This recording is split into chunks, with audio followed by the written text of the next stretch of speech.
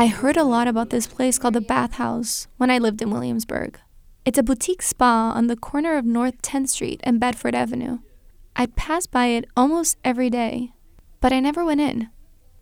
The last time I went to a bathhouse was actually 8 years ago. It was 2013, and I was living in London. My boyfriend at the time had come to stay with me for a couple months. We decided to take a trip to Austria to visit his aunt. While we're there, she took us to this beautiful bathhouse. I had such a great time that I wonder, all these years later, what's stopping me from going to places like this again?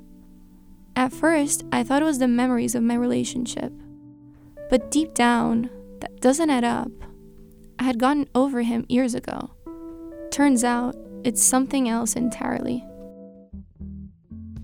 I'm Mariana Castro, and this is Automanopia, a podcast about the people and places of New York City. In this episode, snapping out of my mind. It's my first time. Thank you. I check in and make my way towards the bathroom to change. Pants off, swimsuit on. Suddenly, I feel the urge to grab a towel to cover myself before making my way down to the baths. I'm uncomfortable, insecure. I've always been shy about showing off my body, particularly in places like the beach or pools.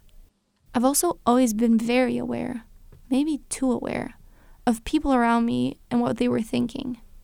It was like whenever I was in those places, the voice in my head would take over, making me compare myself to other people or saying I wasn't good enough.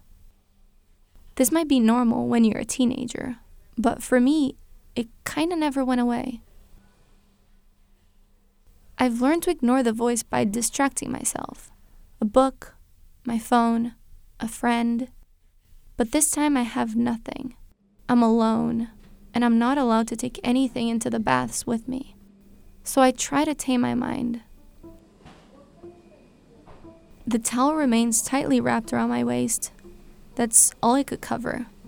My heart is racing. My palms sweaty. As I make my way downstairs, the first thing I notice is the number of people. I count 22. Too many. Most look older than me. A handful look my age. All of them seem to be there with someone else, either couples or friend groups. And me. Alone. Great.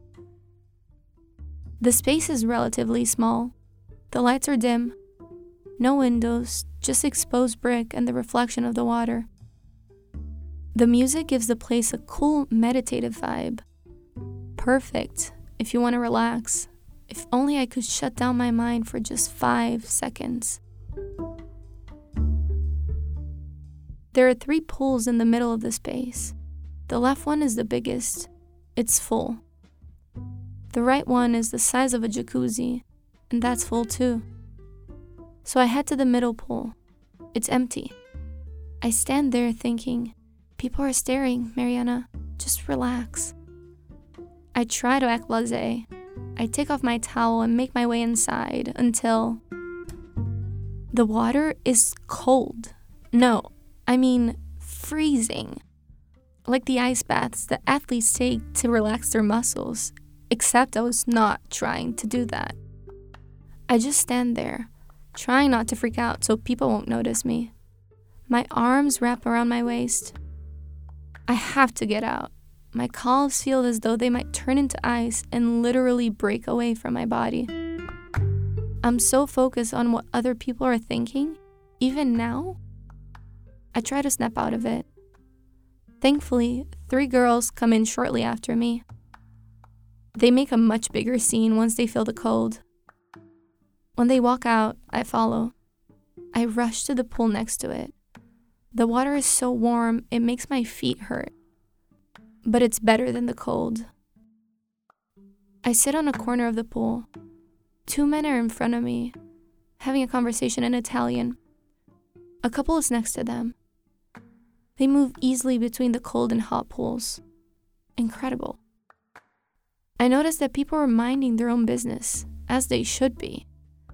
No one really cares if you scream in the cold water pool. They don't care about what you're wearing or how your body looks. how my body looks.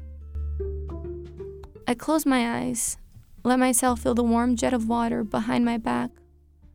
Allow my senses to speak louder than that little voice in my head, if only for a moment.